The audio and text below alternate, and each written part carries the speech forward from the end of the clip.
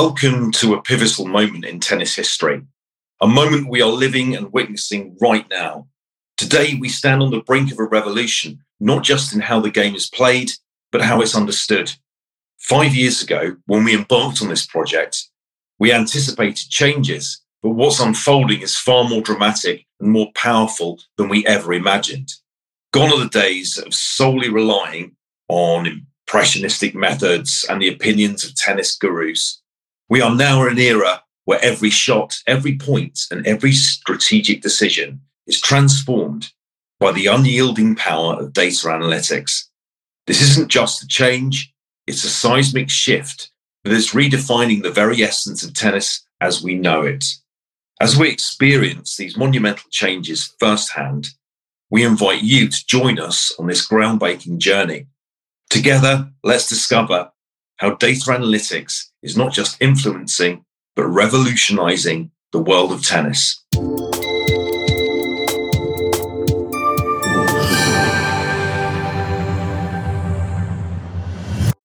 So The Art of Winning is brought to you by Sterling Struther and Dan Travis. This podcast is dedicated to shedding light on a new era of tennis. It looks at the completely new areas and realms of possibility that this era presents us with. Primarily, we examine the battles that will be fought as the player develops competitive intelligence. We ask you to subscribe to the podcast, both on the channels, Apple, Spotify, and Amazon, and subscribe directly to us by visiting www.artofwinningtennis.com. We can help you negotiate your way around this tremendously exciting new era in tennis.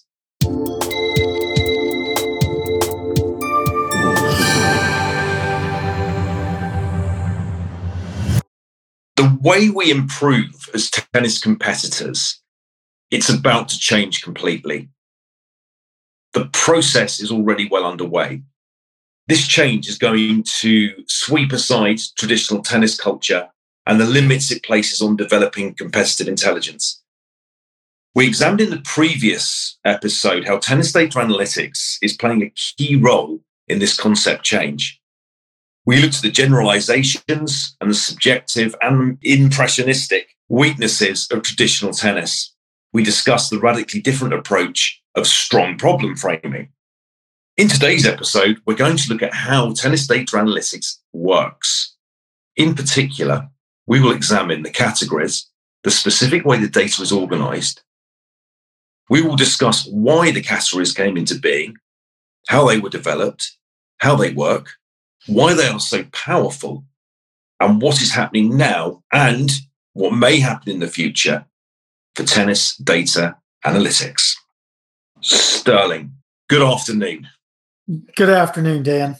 Before we jump straight in, it's often said about data analytics that, look, isn't this a little bit dry sometimes for people? I'm always speaking to people, obviously on the court about doing this. And their initial reaction before they start to understand what we're going to be talking about today is, look, I'm not an advanced player.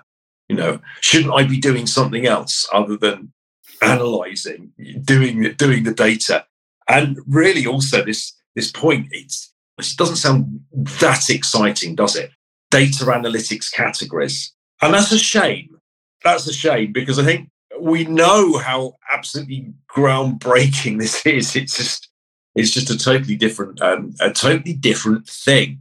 What would you say to a tennis player right now who might need convincing about how good this is? What would you do? I know I'm springing that on you before we start. we go into what we're talking about. But I mean, first of all, have you experienced that, Sterling? I've experienced more of a mystery.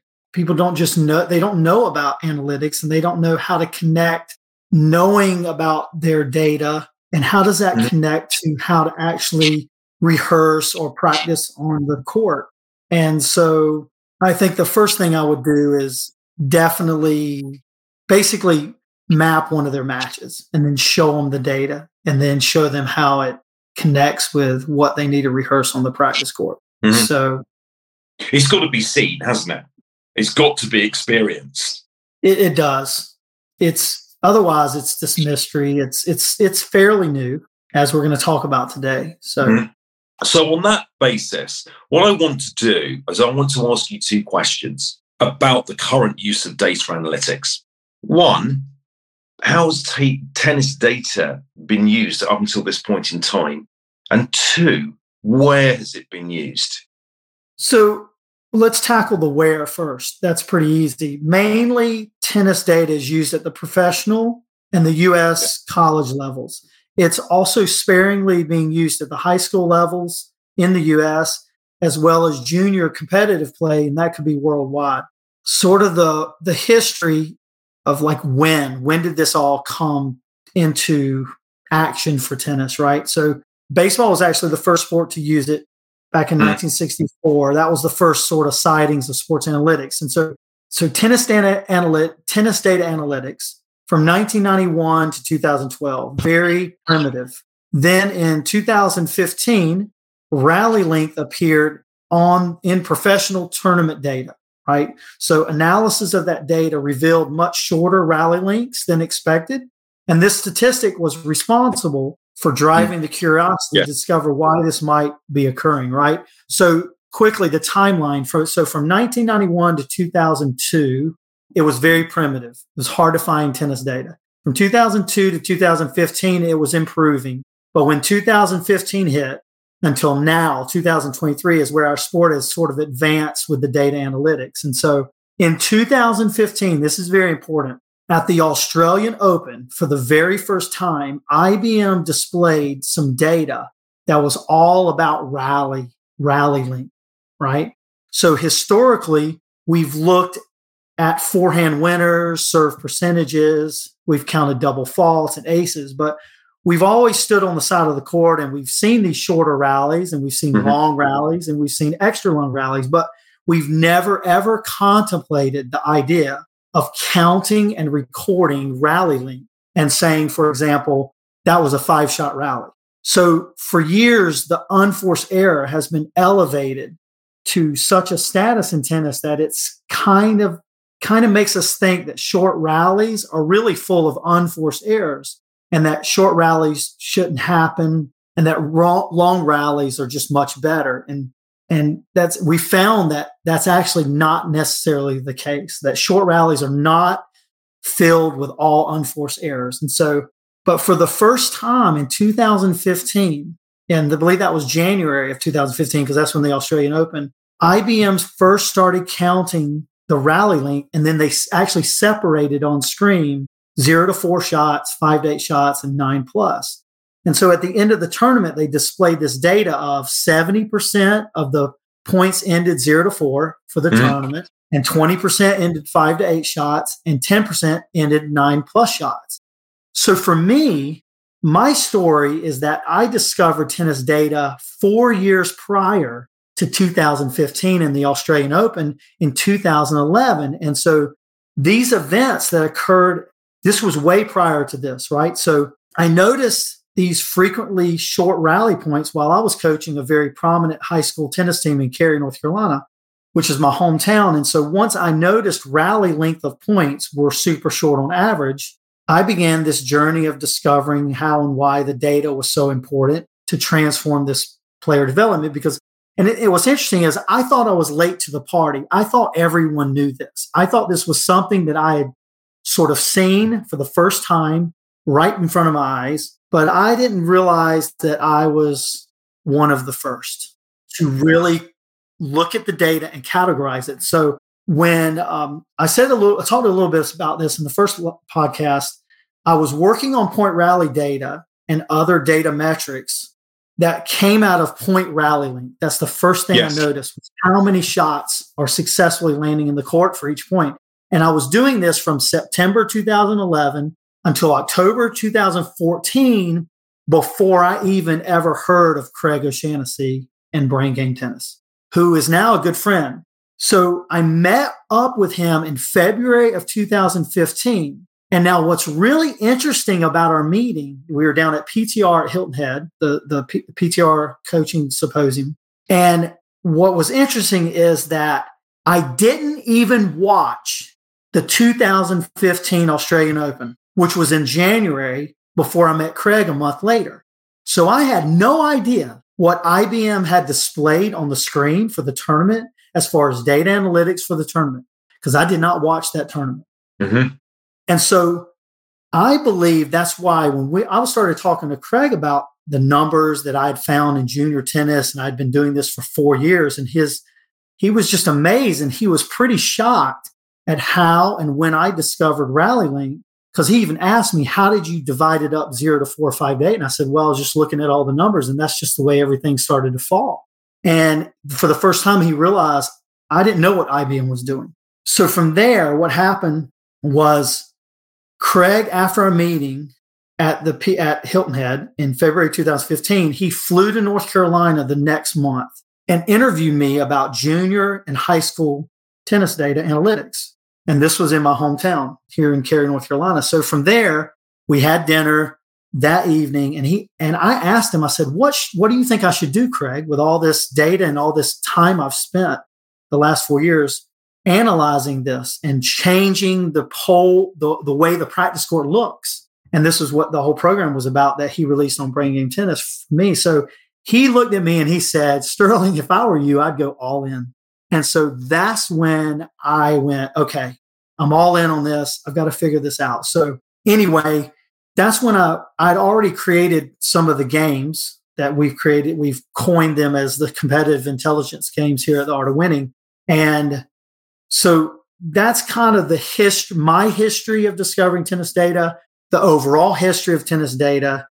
So at the Art of Winning, we categorize the events into unique charts and graphs to assist the player and coach towards distinguishing what's the most important. And so this is what we're going to talk about today, these categories. And they've been developing with me since 2011. So we've spent a lot of time and a lot of effort into digging into how do you really use data analytics to help you improve your game and win more points. So that's really the history of when and where. It seems to me, from what you've been saying, that data has been the preserve of the tour and of the US college system. So in the UK, for example, we have little ATP action and there's zero college and you have no data. Yep. Then what you have done since 2011 is to make tennis data analytics universal. And that's the really interesting point from where we're sitting here, because it was the preserve. That's where data is kind of where there's a requirement for data is going to be on the ATP tour and the college. Okay. So where there's demand, it's going to exist, I think. And I think that's true to say, certainly with the TDA. But again, so what you've done is managed to, you make the point, it's our first of the Art of Winning principles, isn't it? Yep. It's 70-20-10. So 70% of points are over by the fourth shot, by or on the fourth shot. And the important part of that first principle that people miss, because they get excited by the first part, but the second part says that is true of your ATP tour player all the way down to your club player. That's a universal. That's the key difference here with what you have discovered from what I'm seeing. So everyone can use it to analyze matches because the principles are the same. Yes. Would you say that that's an accurate summary? Yes, I think that's the one thing that Craig was so shocked about in our meeting in February of 2015 is he said, what are the average RallyLinks for girls between the ages of 12 and 18 and boys? And I was just spitting out the numbers, and he was just like he was just taken back, like, wow, this is amazing how closely related the data we are discovering on the Pro Tour versus junior tennis. And we talked about the reasons why, and the reasons why differ, but the numbers still remain the same.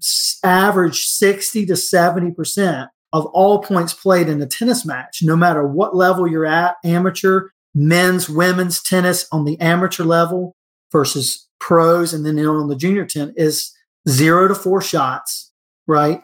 That's where it lands, 0 to 60 to 70% of the time. And so this was actually a groundbreaking discovery between Craig and I, because he's operating at that level and he was on the professional tour, and then I'm operating on the junior level. And so it was fascinating. It really was. The conversation just that was the catalyst of how I got started on my end. And then we still communicate even to this day about things. And then we're discovering new things as we go, especially here at the Art of Winning, because we're diving deep. So I think, again, it would be accurate to say that there's two eras in tennis data analytics, and that's pre-2015.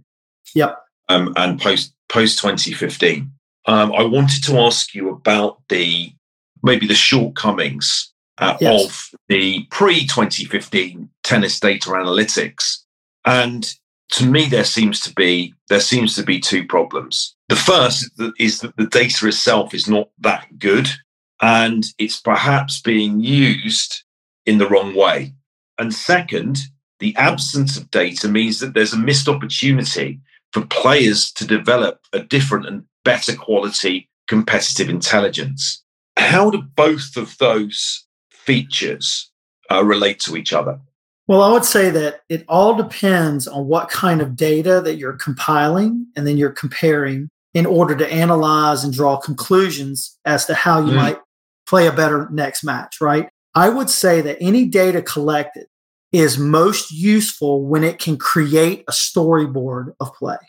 In other words, paint a clear picture of your strengths and weaknesses as well as your opponents and what actually is happening in the match and what your distorted perception is when you don't have data. So the absence of data can continue to keep a player just blind to these distorted perceptions of how the match actually unfolded. And so without the knowledge of particular data, a player's left to guess and assume when and where and why the match was won or lost. And so the objective to me is to identify key data categories that give a player the most relevant information about the way they will manage the match from point to point and then from game to game. So it's point to point and then game to game. And so that's, to me, how you've got to have meaningful statistical categories. Like I said in the first podcast, first serve percentage has always been a category, sort of, when we talk about that traditional tennis culture has that. It comes from that, right? How many first serves are you getting in? But that doesn't really tell me a whole lot about maybe how I won or lost the point. A better percentage would be first percentage points won. How many times when I got a first serve in did I win the point? And then same with second serves. Same with returns, right? Like how many second serve returns did I play and I actually won the point? And what we're finding is that data, second serve, points returned, how many points did I win the point? That's an important piece of data. And the numbers typically, if you win about 60% of second serve points against your opponent, you have a really good chance of breaking serve. And so that 60% of the time is kind of that magic number. Yes.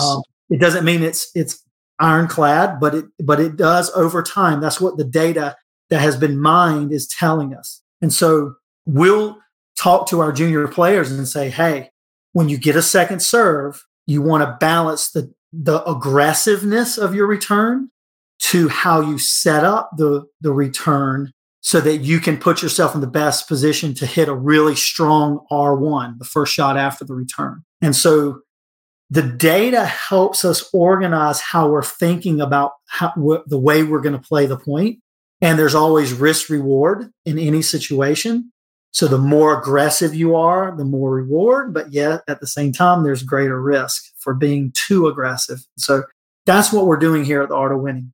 And I think what I'd like now to do is to introduce these categories as specifically the four categories that we use, which are PRL, which is point rally length, momentum, first strike combination, and first strike pattern.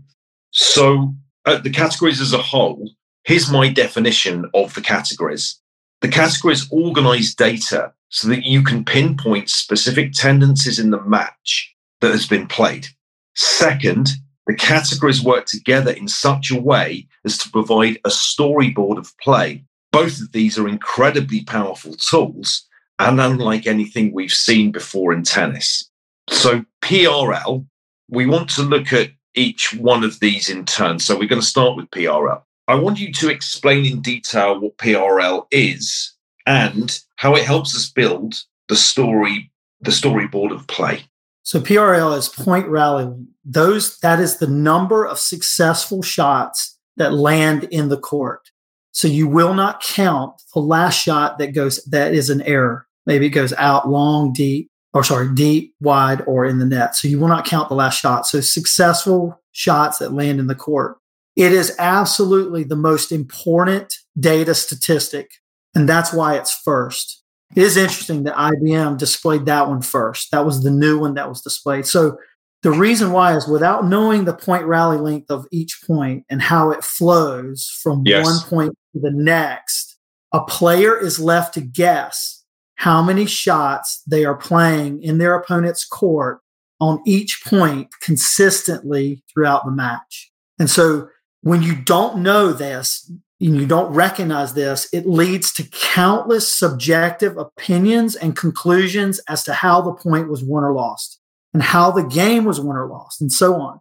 And so there's an emotionally charged, distorted perception of how this went down, how you won or lost each point or the game, because you don't know the point rally length or you don't have or not aware of it. So the point rally length is first affected by the psychological state of a player. And then second, it's affected by the technical and movement state of a player. So what I mean by this is that what a player sees in front of them will determine what type of shot to play again. So movement is determined by what a player looks at immediately after they hit the ball and look up. So decisions about what type of shot selected to play is determined before a player even sees what type of shot their opponent plays. So like if you understand the point rally length, you understand that most points end on 4 shots or less. So the average is around 3. If you're playing your first strike sequence, you're looking up to see what's coming next. And so you're able to make a better decision because you understand that the point is very possible. The point could end right in the first strike stage. So you're able to plan better. You're able to have a more stable mindset by knowing the PRL. And so it's really the first way to begin asking questions about the decision-making process of the player. And so it's the statistic that begins the discovery process of becoming more competitively intelligent. And that's why it's first. That's why it's first. Okay, because I was going to ask you that. So what I'd like to do then is to move from PRL onto momentum and the momentum score. And this is a huge subject in itself, momentum, okay? And one we will be looking at as a podcast, no doubt several podcasts, as a topic in its own right. Can you explain what momentum scoring is, Sterling? And how does momentum scoring work with PRL? So we can start that first question. What actually is the momentum score? Momentum scoring is an expression that I created as a way to quantify momentum shifts within a game. And so the momentum score is radically different than the traditional game score in tennis, right? It's actually the real score. And what I mean by that is it's the only score that explains exactly the margin of separation between you and your opponent.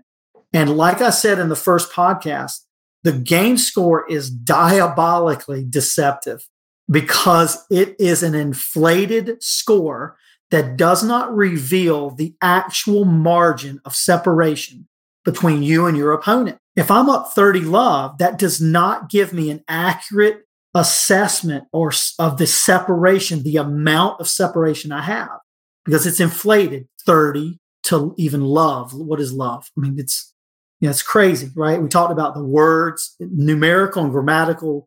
Don't get into the question. What is love? So we'll be here for a long time.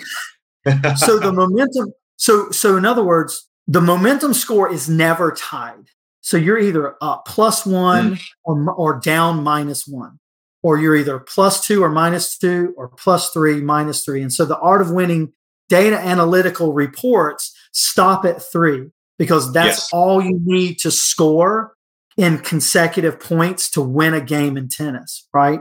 That's the max. So once a game is complete, the momentum score resets to 0. And so 30 all, it appears to be tied. Well, that's why it's deceptive, because you've got to configure how many points have I consecutively lost or won. And 30 all does not reveal that just by saying I'm up 30 all. Now, you have to think through it, obviously, but that's the point of the momentum score, is to track the momentum score first, and that gives you the game score. The point rally link actually tells you exactly what the momentum score is. So that's the beauty of tracking PRL first. It gives you the other critical data at one time. So the momentum score and the PRL work together to tell a story of how well you are sustaining the momentum of the game and whether you are blocking the momentum of your opponent. If you think about the momentum shifts quantitatively, point to point, you'll be able to stabilize your decision making. And this increases the probability of winning the next point. And so the story, this is what becomes the storyboard of play. So if you think about the word storyboard, it literally means a story written on a board. For example, like a chalkboard or a whiteboard we use to display whatever is happening in real time. And so the PRL and the momentum score display this storyboard for a player in real time. What is actually happening in the game? What's the rally length? What's the momentum score? Versus guessing or emotionally reacting to what is occurring within a game in real time. So when we train our players here at the Art of Winning, before they play the next point, they understand, the last point ended here, 0-4 or 5-8 or +9. So they know going into the next point, okay, this point, if it was an extended rally, the last point, most 90% of the time, it's a 0-4 rally the next point. We just know that by the data. And so our players know that. So they go, okay, wait a minute. What's my momentum score? Okay, I'm +1. Okay, now I make a decision based on +1. And I know the rally length is possibly going to be shorter because my last point was longer. And so these are the things that we can train on a daily basis and rehearse. And we still get new data every day. We either get data that confirms what we already know, or maybe we get an outlier of data. And then we talk about what happened there. And so, but the PRL and the momentum score works hand in hand, right? The PRL gives you the momentum score. If I'm serving and it's a 5-shot rally, then that means I won the point. So now I'm up +1. If I'm serving and it was a 4-shot rally, I lost the point. Now I'm -2 or -1, right? And so that's how they work together. Okay. Yeah. I mean, look, that's a great explanation and it's a great summary, thank you, of a very difficult subject. But it's important that I think that we at least introduce people to the concept of momentum in this podcast, which is why it's being introduced here in the categories in this second episode. So I really do like the way you also described the storyboard literally being on a board.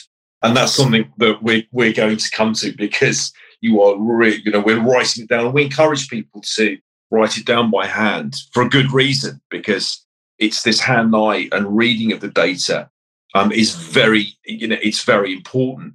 Can we turn, Sterling, to first strike combination?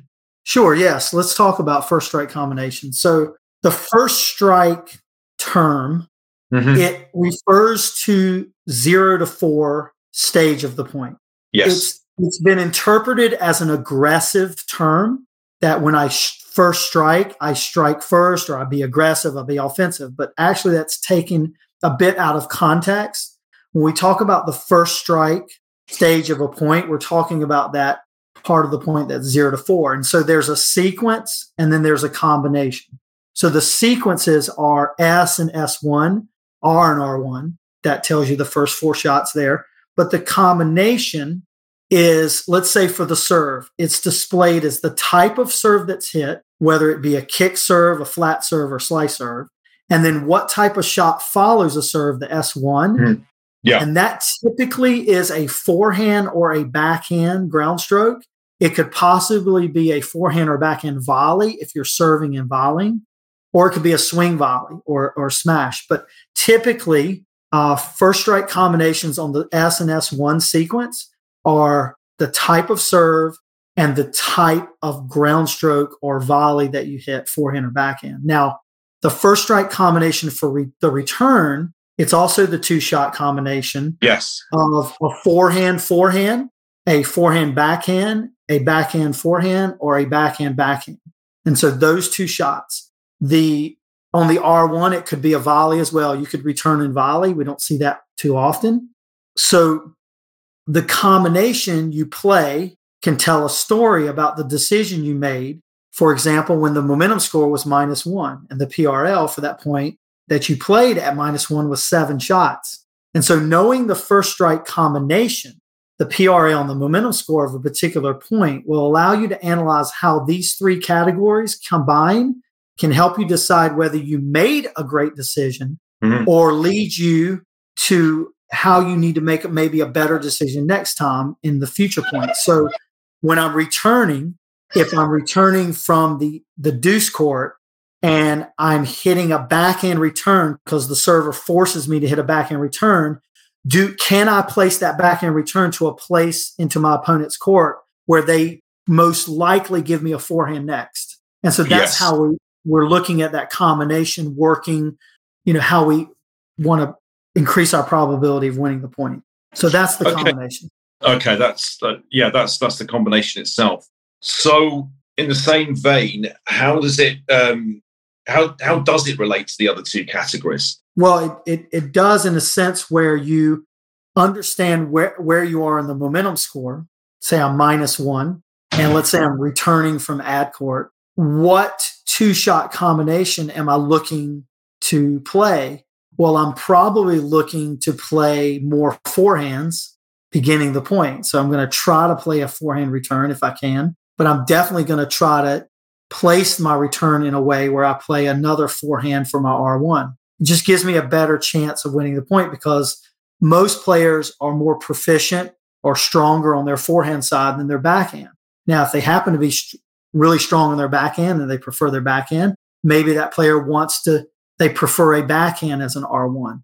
Okay, so it kind of depends on the player there, but typically overall, you'd like to see yourself play more forehands at the beginning of the point. And the momentum score, knowing that, is going to help you negotiate your position as far as trying to either stop the momentum of your opponent by winning 1 point and going from -1 to +1, or maybe you're at +1 and you're trying to win 2 points in a row. Okay. So that's how it relates. Yeah. Good. Yeah. Again. So thank you for that. I want to, if it's okay, then look at our 4th category, which is the first strike pattern. What is the first strike pattern? The first strike pattern is the first 2 shots, first strike, that you play. And it's displayed as where the ball actually goes in your opponent's court. So, for example, when you're serving, there are serve positions in the serve boxes. And so we talk about this more extensively in the book, The Art of Winning Tennis. So the deuce and ad courts, right? You have deuce, that would be the wide serve is P1, and then P2, P3, and P4 is the T serve. So you have 4 equal sections there. And then you have on the ad court, you have P5 is the T serve, P6, P7, and then P8 is the wide serve to the ad court. And so you have 4 equal sections for the serve. So where did the serve go? Which position did your serve land 1 through 8? And so the S1, the first shot after the serve, is played into one of the 4 zones of the backcourt. And those are divided A, B, C, D equally.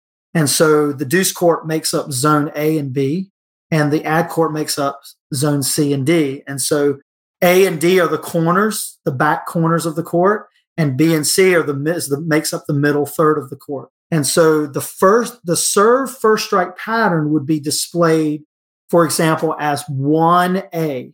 I played my serve to position 1 from deuce court, and then my S1, I played back into zone A.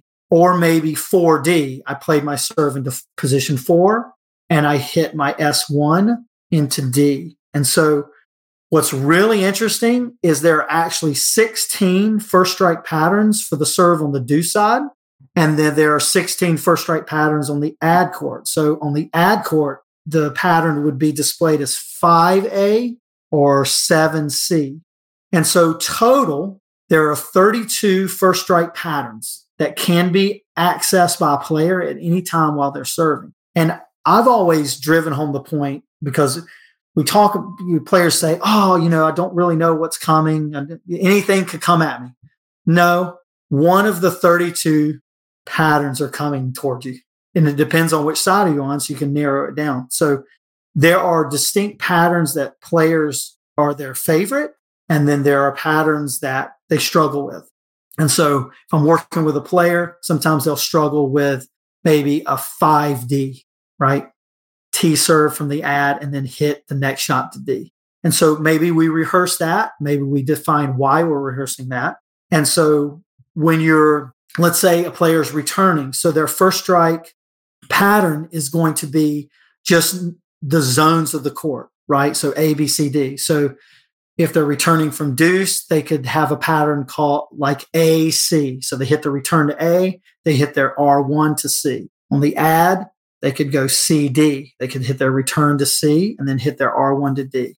And so that's how the first strike patterns for the return sequences line up. Thank you. That's not an easy job to explain the categories. And I think, Sterling, thank you that you did that really well. And it's also helped clarify again what these categories are, because then we can look at then how this actually makes up the storyboard of play that you've already alluded to. So how do you actually record the data? How do you physically record the data? Well, there are several ways. The easiest way is pen and paper, right? Mm-hmm. You can actually use graph paper if you like to sort of keep the numbers, evenly spaced. I did that at the very beginning back in 2011. Yes. And there are digital ways you can record it.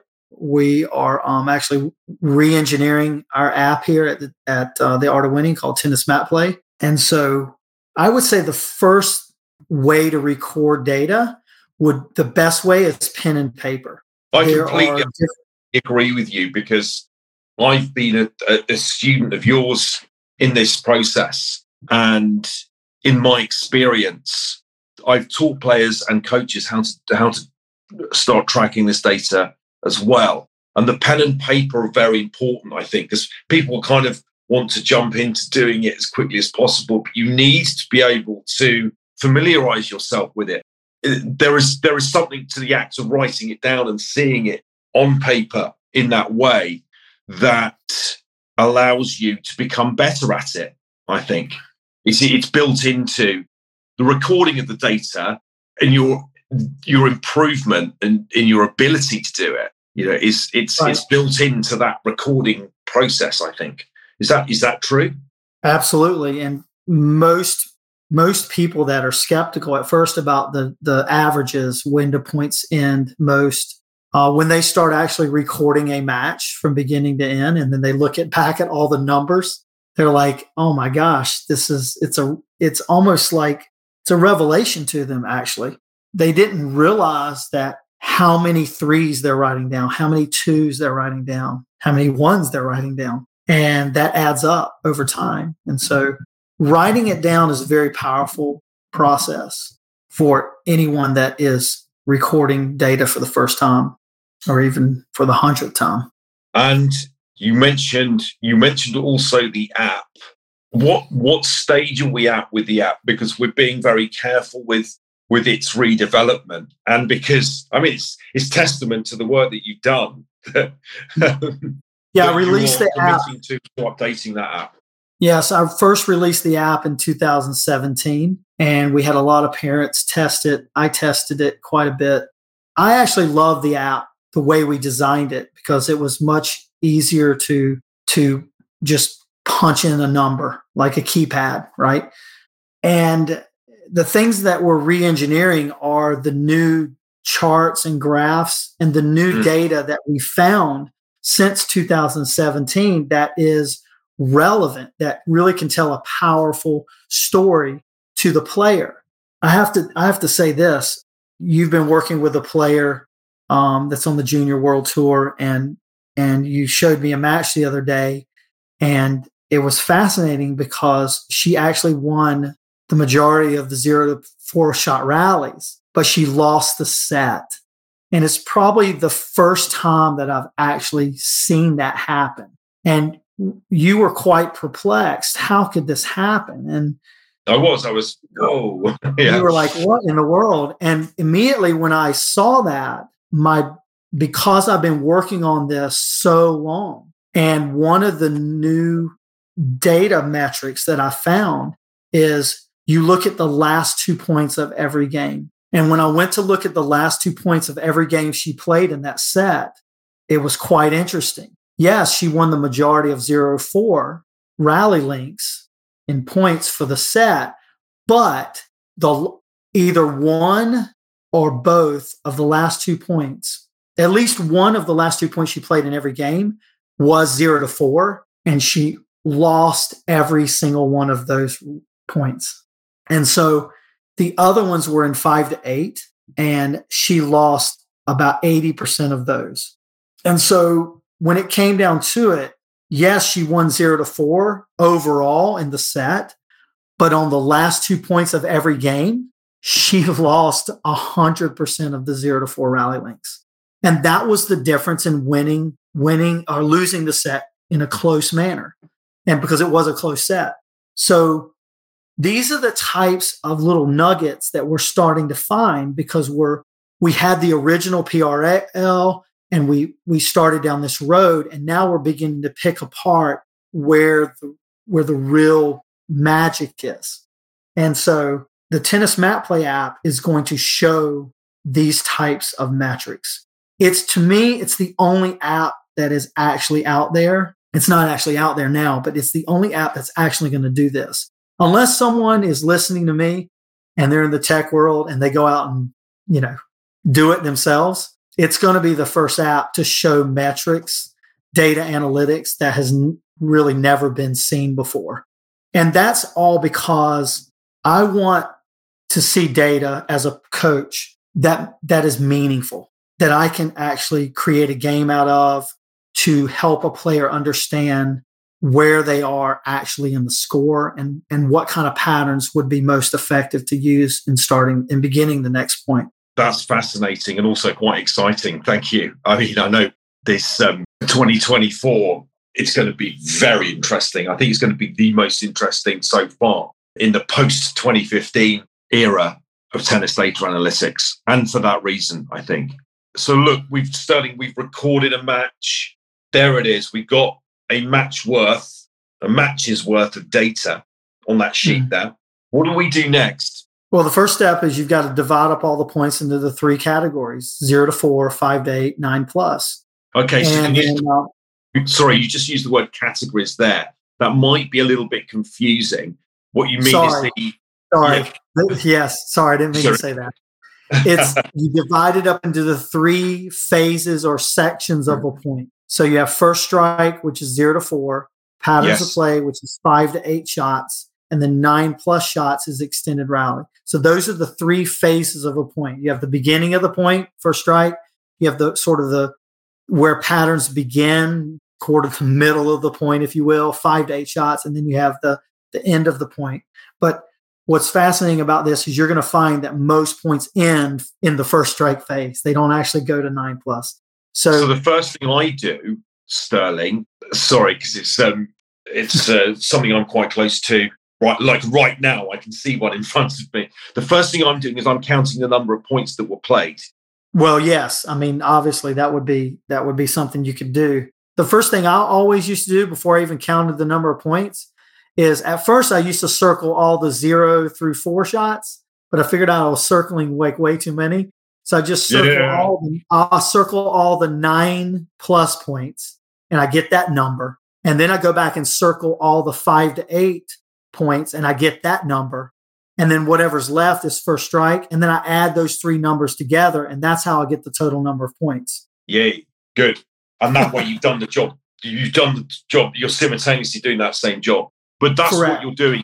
Effectively, you're saying what we want to do is end up with a percentage of points won. But how many points were played in the first strike, for example? Yep. Let's say it's a 70-point set, and say 40 of those 70 are first strikes. Yeah, 4 out of 7. So we then go, well, the percentage then of first strike on that is about 65%. Yeah. Yep. The next will probably be around 20. Yeah, 65, 25, and then 10% for the final 9 plus section of the rally. Yeah. So it's correct. It's split roughly there. Then we want to determine how our player got what was their winning percentage in the first strike. So did they win 60% of the first strike battle? 70%? Yes. Did they lose? Whatever it is, we need that. Right. We need that percentage. And we can determine that with tennis data analytics because of point rally length. Yes. That's the first statistic you want to gather is, did my player win the majority of the first strike points? And what was the percentage in patterns of play and +9 extended rally? Okay. So that's definitely the first thing you want to. And that alone is that's a stop moment for most people. They're like, oh my God, just looking at that. It's a shock of seeing how short points are. First of all, it's a shock. There's no way around it. It really attacks the whole consistency argument. I need to be more consistent. Oh, yes, you do need to be more consistent. You need to be more consistent on your first 2 shots that you play. If you're losing the first strike battle, that means you're making an error on one of the first 2 shots you play. If you're losing the first strike battle, that's exactly what that's saying. And so you need to go to the practice court and you need to practice and rehearse patterns, first strike patterns and first strike combinations. What we just talked about. That's the solution to becoming more consistent in the first strike phase of the point. And that's never discovered without data. Only data can help you discover that fact of when you're actually losing the point and how to define what does consistency mean for you as a player. There are obviously lots of steps to this. That's the main one. That's our first one. And I think for the sake of brevity, because we are coming up to the hour, we can say to our listeners, get in touch with us. We can help you with this. We're launching the course in January where we can take you through the step by step. There are examples you can download. If you go to the website, theartofwinning.com, there are resources there that you have immediate access to. We can help you with this journey. I would actually like to mention the next phase of the recording of data, which is the momentum map. Can you tell us about the momentum map? Yeah, the momentum map is really important. It's one of the most important things I found to really help a player understand how momentum is moving. And so the momentum score is going to tell you that. And you'll want to add up all the momentum points that you scored. So in other words, a momentum point is when you win 2 points in a row consecutively. That's called a momentum point. When you win 3 points in a row, that's called a conversion point. So I'll look at how many momentum points did my player win in the set and how many momentum points did my opponent win in the set. That's going to tell me right there. That number is going to tell me exactly who won the match or who won the set and why. Right there. Bam. Yes, my opponent scored more momentum points than me. They won 2 points consecutively more times than I did. And 90% of the time, maybe even higher, the player that wins more momentum points will win the set and will win the match. If you win more conversion points, 3 points in a row, so say you win 3 points in a row 8 times and your opponent does it 4, you're definitely going to win that match. Like 97% chance you're going to win that match. And so this is a motivation for you to learn how to win 2 points in a row and try to win 3 points in a row, which is difficult. It can be done, but it is much more difficult than winning 2 points in a row. And we call that here at the Art of Winning a momentum point. So that the momentum map is something that reveals those pieces of data. And it's extremely important for you to understand how many times are you consistently winning momentum points and maybe picking up some conversion points in the set and then throughout the match. Okay. And boy, are we going to be returning to that topic of conversation in future podcasts. Okay. You've heard it here first, but that's going to be something that we will be developing and hopefully working with you directly on your understanding of this concept. Sterling, that's been a fascinating and very welcome analysis of a difficult subject to convey to people. You know, we're not doing this on the tennis court, we're doing it in this podcast, but I really hope that we've given people now some map, if you like, of this tennis data analytics and what the categories can do and why we think you should be using them and really how powerful it is. You know, it is literally the game changer. But in order for you to start to use this powerful tool, we do have right now some products for you that you can pick up. You've got to read the book. Okay, there's no hiding place anymore. That book, get it done, start reading it. You're going to need to read it about 4 or 5 times. It ain't easy, but it's not easy for a reason because of the level of detail in there is such that, as Sterling said at the beginning, as what Craig O'Shaughnessy said to you, Sterling, go all in. I think we've done that with the book. Absolutely. Yeah. You're going to need to read it at one point because if your opponents get hold of it first, you know. I remember when we first started thinking about writing this book, and I told you, I said, Dan, it's time to take the gloves off and tell it like it really is. Mm-hmm. And I think that's why I believe it's going to create a revolution. It's going to help the game evolve into something much more interesting. So yeah, pick up the book. It's on Amazon and The Art of Winning Tennis. Yeah. The free, so we got 3 of the games, the competitive intelligence games videos that are brilliant. You must get those too, and that's free. Okay, you've got to get the book. You've got to get the free download at the artofwinningtennis.com. Okay, there you'll find it. It's there in big letters. The online course is coming up in January. We're very, very excited about that. So you are really going to have a education in tennis data analytics and an immediate application. So that's going to transform your approach, I hope. So yeah, you need to get in touch with us. We're not too difficult to get hold of on the internet. So yeah, please do that and let's start the conversation. And we also run our on-call programs, our venues in North Carolina, and in sunny Brighton in Sussex in the UK. So we're going to be doing that in the new year, so you can come and visit us in our natural habitat. So yeah, thank you very much, Sterling. I can't wait for 2024 because next week we're going to be talking about the book. We're going to be launching that podcast next week. I don't think we're going to have much of a break actually, but we've got that one. We've got that one ready to go. So yeah, again, same time next Wednesday. We'll be looking at some of those topics in the book in more detail. So thank you very much for listening. And thank you, Sterling. Thank you, Dan. Have a great day. Bye-bye.